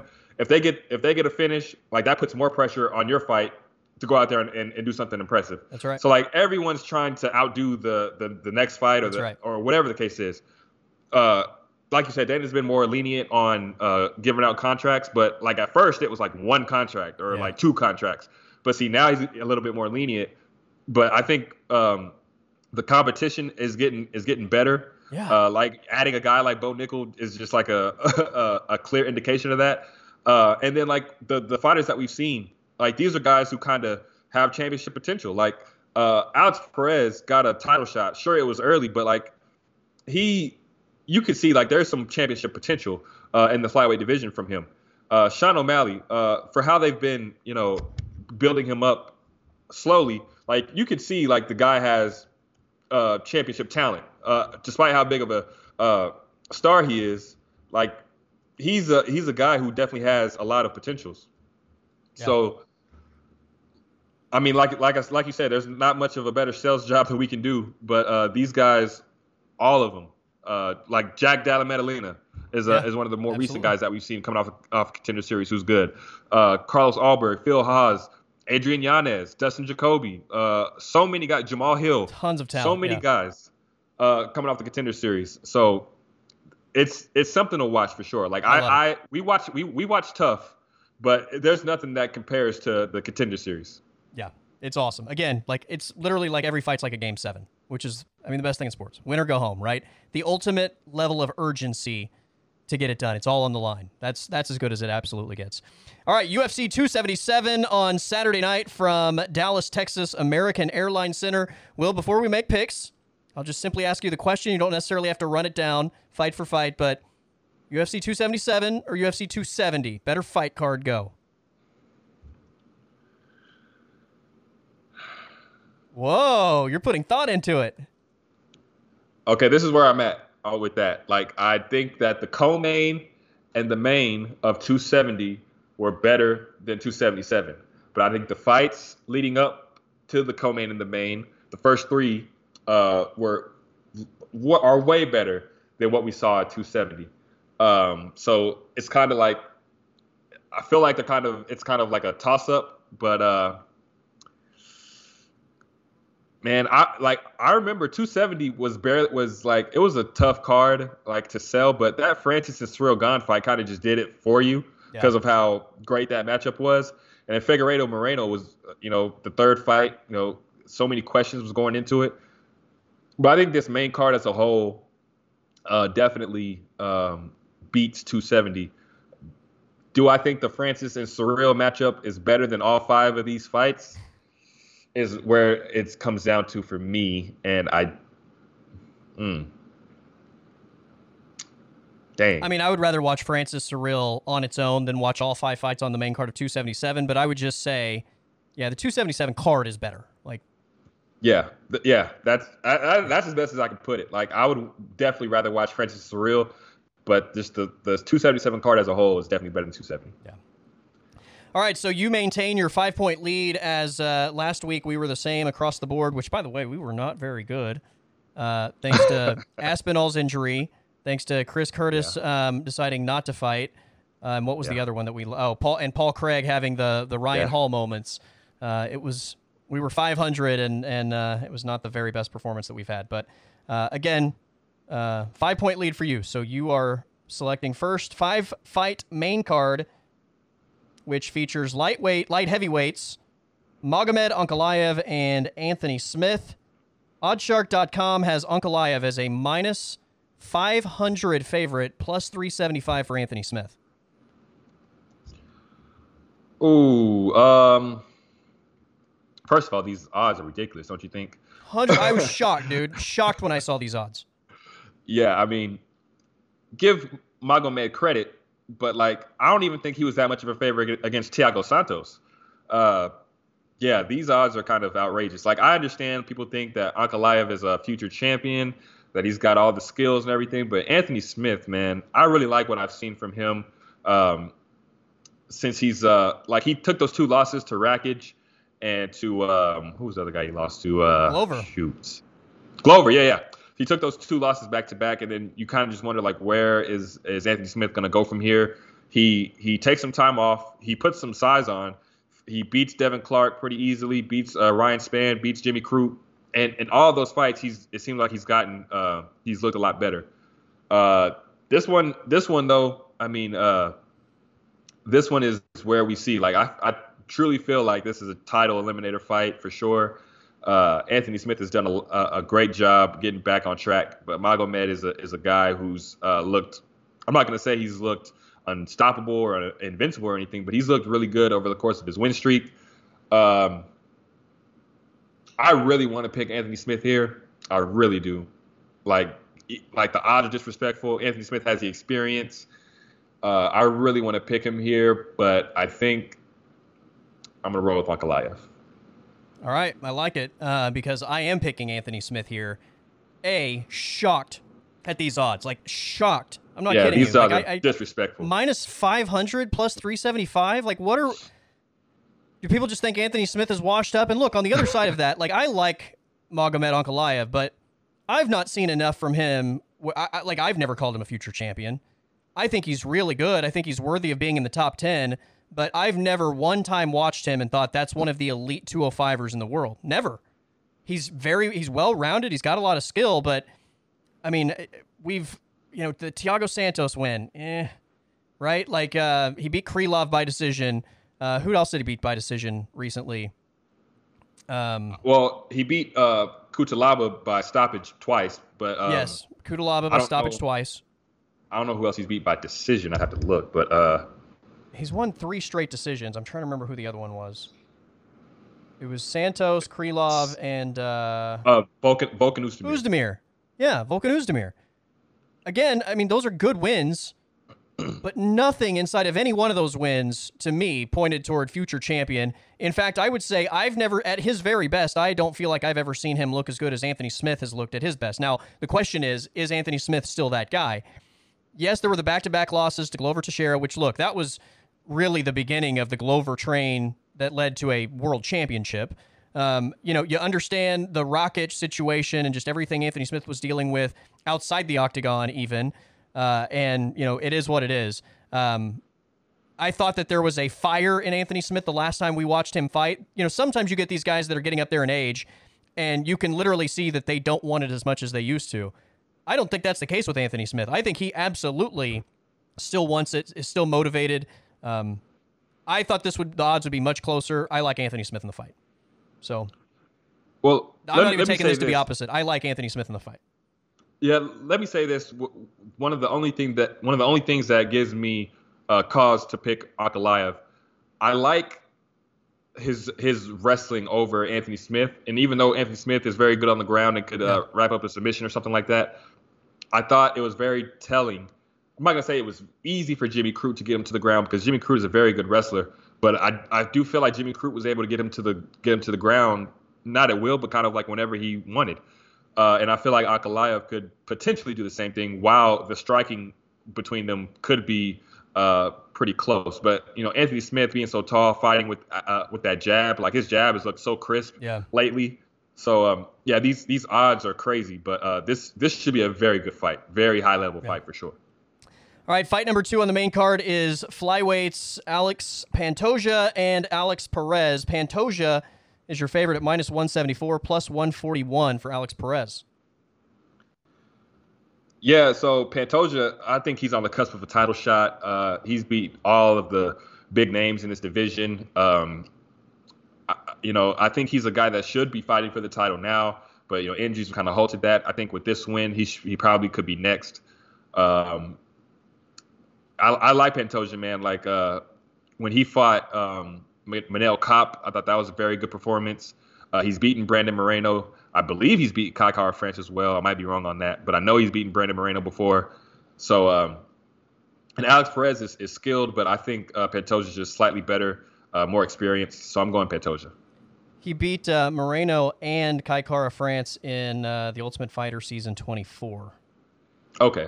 So, yeah, there you go. And then beat Moreno again in the UFC. Last win against Brandon Royval.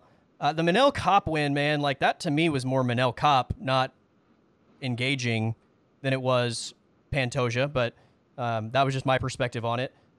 We haven't seen Alex Perez in a long time, right? I mean, last time we saw him was the title fight that he lost in 2020 to Davison Figueiredo. Is that the last time we saw him? Unless I missed a fight. Let me see. Wow. Let's see here.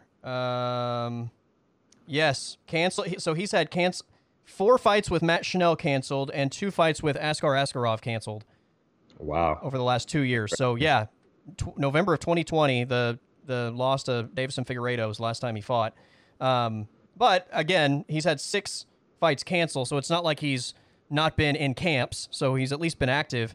Yeah, this is one where I think the odds represent, I think, maybe how close this is. I'll take Alex Perez.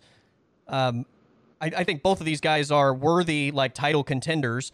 Both of them are in that small group of, the next tier below what is currently, Figueiredo is the champion, and then Moreno and Kai Kara France next. But, yeah, I think this is a very close fight, and I feel like I've seen more upside from Alex Perez than Pantoja. Pantoja's probably the safer pick, but I'll take the upside of Alex Perez here. All right, heavyweights. We have Sergey Pavlovich and Derek Lewis. Lewis fighting in Texas, by the way. I feel like the numbers on his side as far as fighting in Texas aren't good. But Pavlovich is your favorite, Will. Minus 130 for Sergey Pavlovich. Derek Lewis is plus 110. Derek Lewis is a guy who's very, very tough to, like, put a prediction on, because I feel like he wins the fights that he should lose and loses the fights he should win. So it all depends on, like, what you feel like this fight is for Derek Lewis.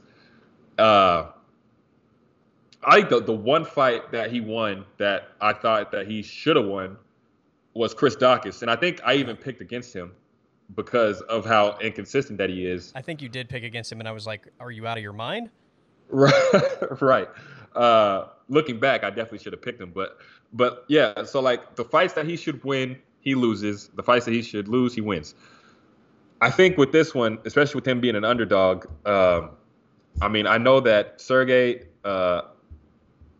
has looked pretty solid in his, especially outside of the UFC. I feel like he's a better martial artist than Derek Lewis easily, but Derek Lewis. That's probably true of the majority of the division, right? Absolutely. So this fight is really tough to pick, man. Oh my gosh. And then Derek Lewis is fighting in Texas again. Am I wrong about that, or like, if I feel like every time he fights in Texas, it's not good?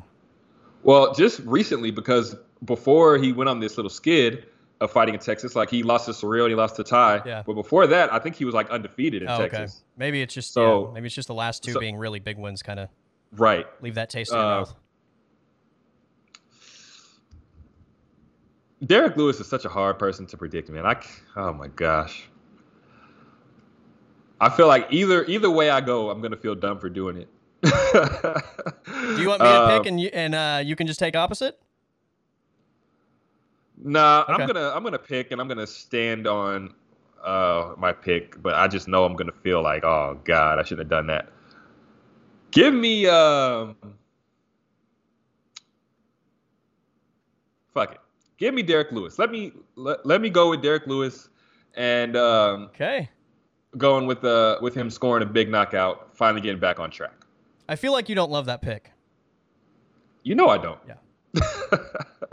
Well, it's disappointing that that's the route you went, because I'm taking Derek Lewis as well. Sergey Oh, Pavlovich wow. is 3-0 in the UFC, by the way. All 3 wins are round 1 finishes. Like, this fight is going to be a finish. And it's a matter of who delivers the big shot. And I feel like for as impressive as Pavlovich has been, his wins are Marcelo Golm, Maurice Green, and Shamil Abdurrahimov, which, again, Shamil's top 15 heavyweight, right? But a far cry from what you're going to see from Derek Lewis.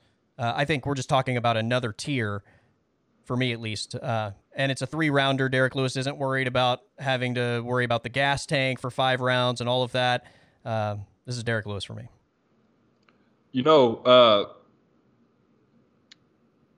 Okay, Derek Lewis is a guy, even though he's tough to predict, if he's going to be in these firefights, you have to favor his power over anybody's because he's the scariest knockout artist in the entire UFC. And Shamil is a tough guy to finish, and Sergey definitely finished him back in London. So that's a feather in his cap. But if you're playing that game with Derek Lewis, not many guys live to tell the tale. And sure, Tai Tuivasa did back in February, but he's one of the outliers. I think this is Derek Lewis. I'm not gonna say for sure because I'm not sure of what guy we're gonna see, but if it comes down to both these guys taking big shots, who I think is gonna go down, for sure, Pavlovich. Agreed, and that's what I think we're gonna see. This is gonna be similar to the Tai Tuivasa situation, only I don't think Pavlovich has Tai Tuivasa power. Like, I think he has power, but Tai withstood a couple of Derek's shots and delivered his own, which I thought was very much a possibility. I don't see it that way. Not that Pavlovich could absolutely win this fight. But if they both trade punches, for example, like say they both hit each other at the exact same time, Pavlovich is coming out on the wrong end of that, I think. So absolutely. There you go. All right, the co-main event is for the UFC Interim Flyweight Championship. It is Brandon Moreno, who is fighting for this belt for the 4th time in a row. He was the champion. He's lost 2 of them versus Kai Kara France. This should be a lot of fun to watch, Will, stylistically. Brandon Moreno is your favorite, minus 220, plus 175 for Kai Kara France. This fight comes down to a question of experience versus momentum for me. I think in terms of the skill, these guys are 2 of the more skilled flyweights in the division. I think Brandon Moreno was so skilled that he forced Davis Figueiredo to completely reevaluate his game. Kai Kara France has built a huge wave of momentum coming off that Cody Garbrandt win and then beating Askar Askarov, who was my pick to be the flyweight champion at the end of the year. To beat a guy like Askarov, that says a lot about how much Kai Kara France has improved. These guys fought once before. Brandon Moreno got the better of Kai Kara France, but I think that was a different fight, a different Kai Kara France, and even a different Brandon Moreno because it was a different, Brandon Moreno hadn't fought for the title yet. I do think one question I have, though, is, he's been in a few wars with Davis and Figueiredo, taking big shots from Figueiredo, right? I wonder if this is going to be one of those fights where he gets touched by Kai Kara France and not be the biggest shot in the world, but because he's been in a few wars where he's taken big shots from Davis and Figueiredo, where those hits add up, and then Kai Kara France just catches him with that one shot that puts him down. Because, Brandon Moreno's not a guy who's really going to be, he doesn't have that power like Kai Kara France. Like, he's very skilled, very technical, but he doesn't have that power. Kai Kara France definitely has that power. And if the skill is, if Kai Kara France closes the gap on the skill and he's able to, and it comes down to the power, it might be Kai Kara France. But then I think about the grappling of Brandon Moreno, and I think that could play a factor here. But Askar Askarov had a tough time trying to take Kai Kara France down. So I just basically talked myself into a decision because I didn't know where I was going. So I'm going to pick Kai Kara France. I think the momentum's going to take him to the promised land here. Brandon Moreno's, a champion. There's a lot of people who think that he beat Davis and Figueiredo, but I think the momentum of Kai Kara France, I think he's closed the skill gap that there was between them. I think this is his time right now. So give me Kai Kara France. Wow, I thought you were going to go Brandon Moreno there. Yeah, Moreno has the win over Kai Kara-France. Brandon Moreno's the more well-rounded fighter here. Brandon Moreno's tough as nails and is, I think, probably has that, like, fire to never give up as much as anybody in the sport, right? Like, he's not going to quit. No matter how tired he gets, no matter how beat up he gets, he's not going to quit. Maybe his body will have to quit before he quits. Absolutely. If Davison Figueiredo can't put him out, I don't think Kai Kara-France is going to put him out. But to your point, Kai Kara-France right now has so much momentum. I think while he doesn't have as much power as Davison Figueiredo, he does have power. I feel like his speed is on a whole nother level. I don't anticipate a finish in this fight, but I think over the course of 5 rounds, the speed of Kai Kara-France is the difference, and I think Kai Kara-France is your interim flyweight champion as we get ready for big-time championship matchup. That would be a ton of fun with Davison Figueiredo and Kai Kara-France. So for the 4th time in a row, Will, I'm taking the underdog on this card. All underdogs. 4th time in a row, I'm taking the underdog. And Brandon Moreno is minus 210, and Kai Kara-France is, didn't you say minus 210? Plus 175. Brandon Moreno is plus 175? Moreno is minus 220. Kai Kara-France is plus 175. 220. Okay. Yeah. I said 210. Okay. Yeah, so Brandon Moreno is a pretty sizable favorite. Yeah. Anthony Smith is a pretty sizable underdog as well. So you're taking some chances here, man. Yeah. 4th straight underdog on this card.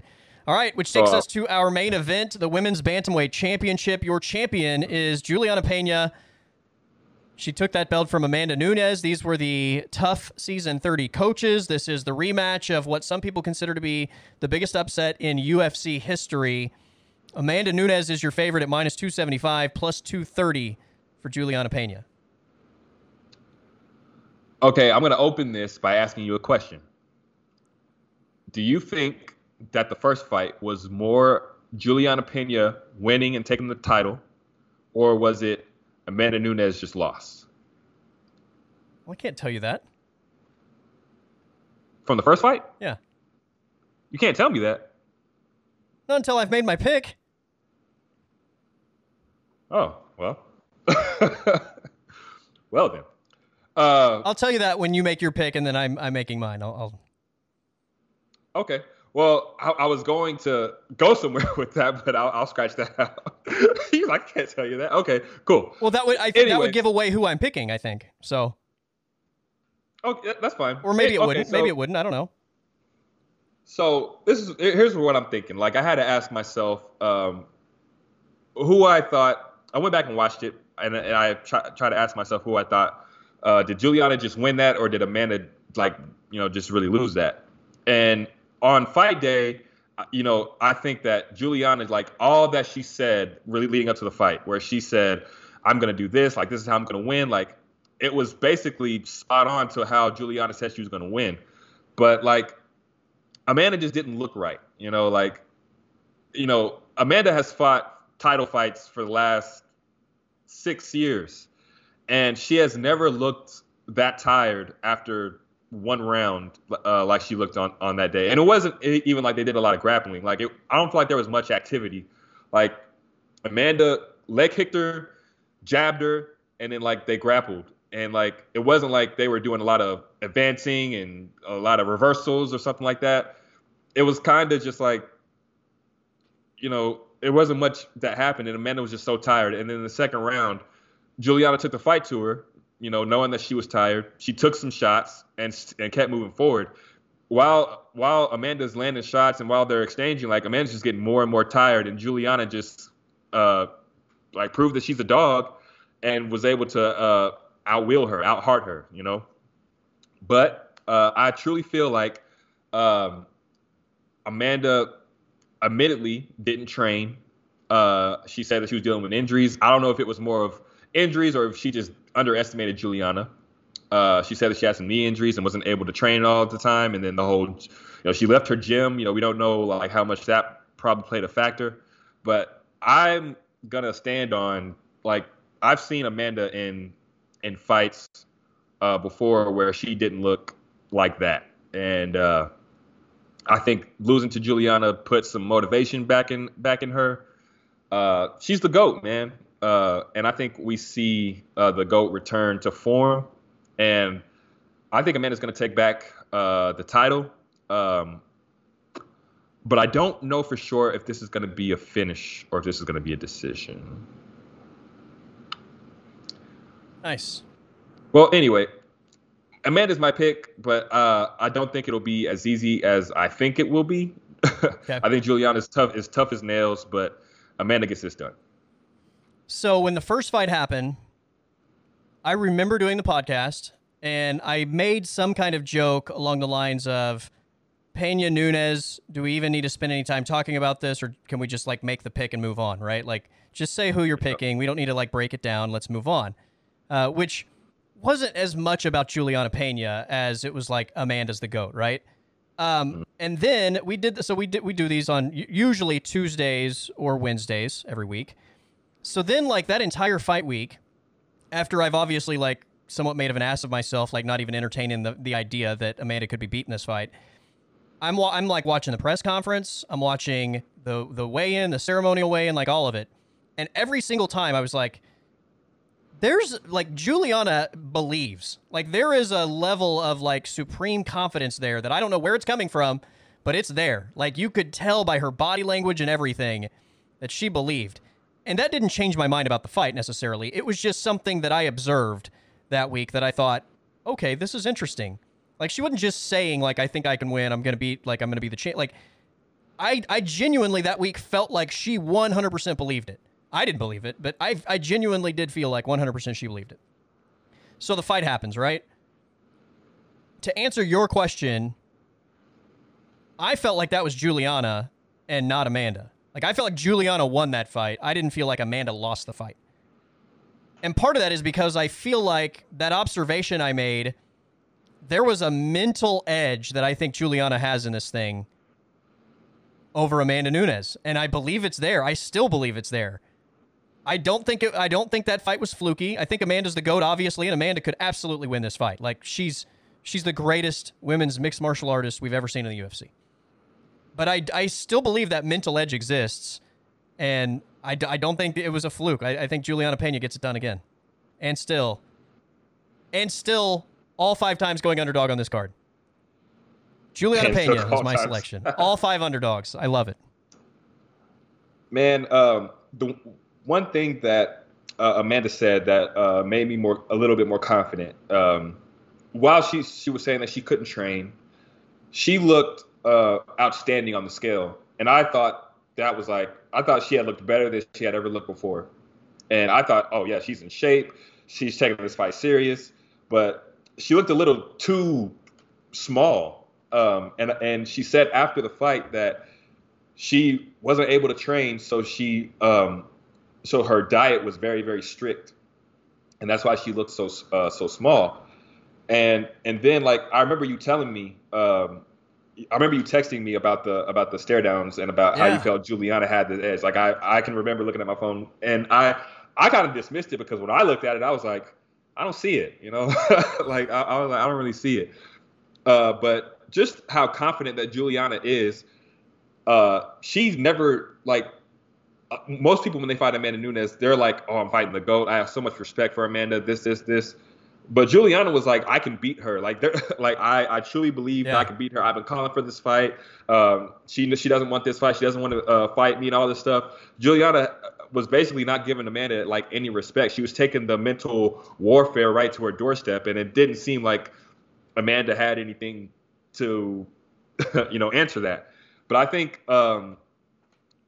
this is going to be more of a fight where it's going to be technique and skill, and I don't think it's going to be the kind of knockdown, drag out, madness type fight that it was the first time. I think Amanda's coming into this fight more dialed in, more in shape, and I think dealing with her on The Ultimate Fighter kind of helped Amanda kind of see how Juliana is, because before, Juliana's talking noise from miles away.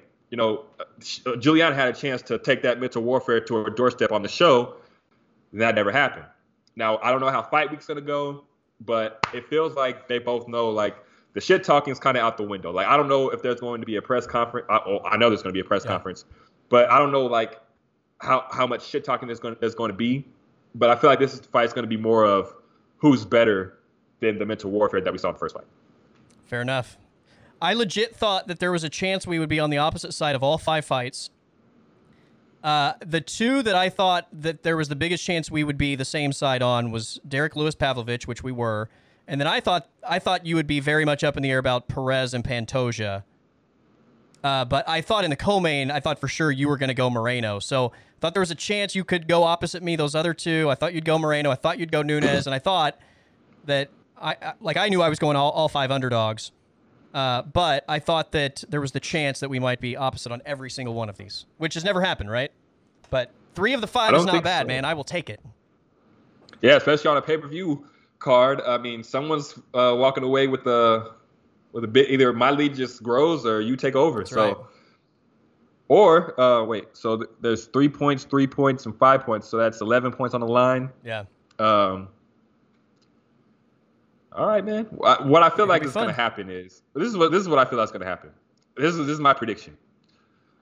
Not that I'm changing my prediction or anything, but this is what I think is going to happen after we've made our picks. So I think Anthony Smith and Pantoja are both going to win, and then Juliana Pena is going to beat Amanda Nunes, or vice versa.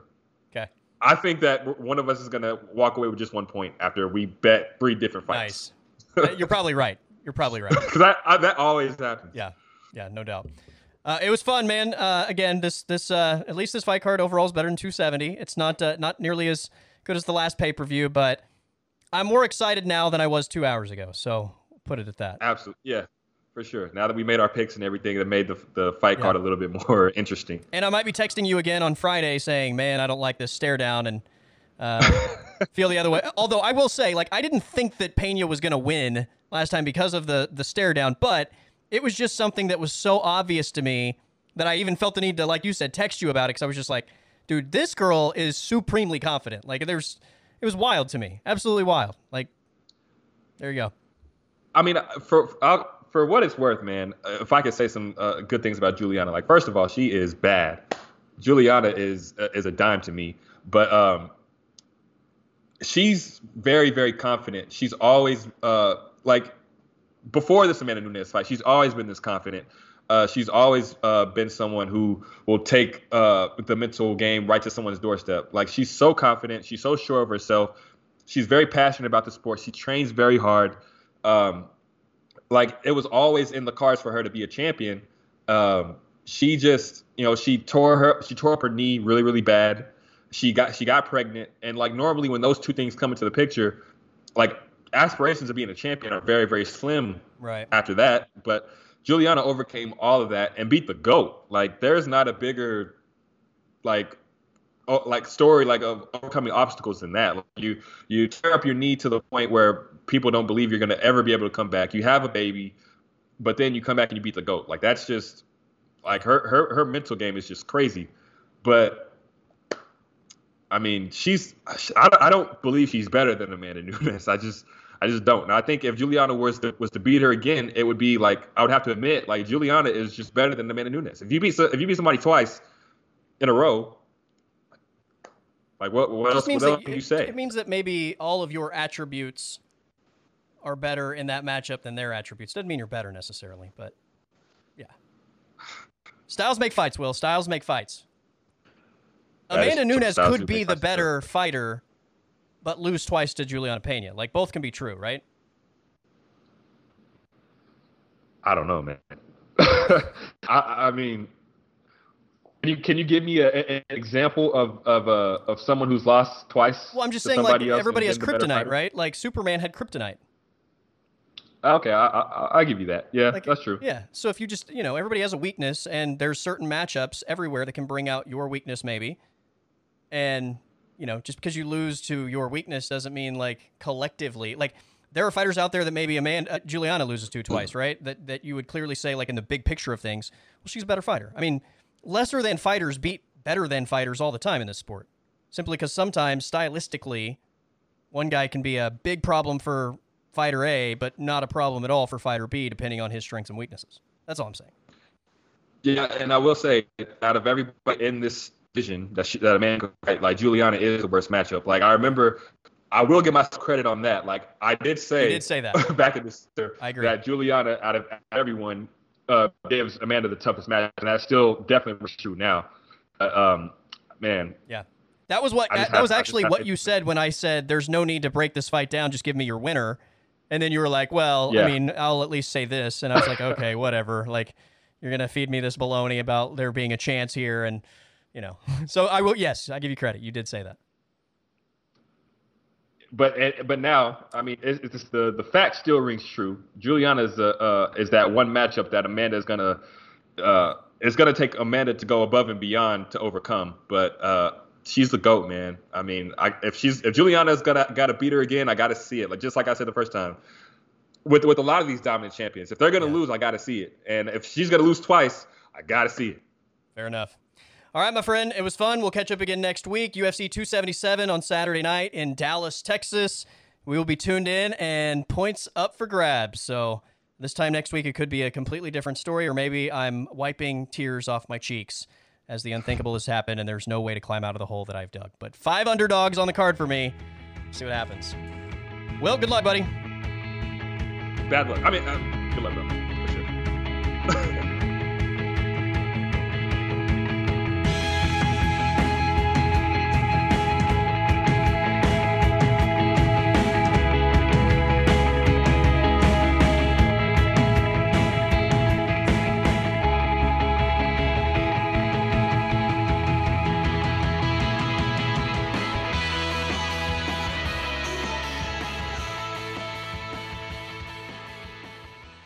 The podcast is over.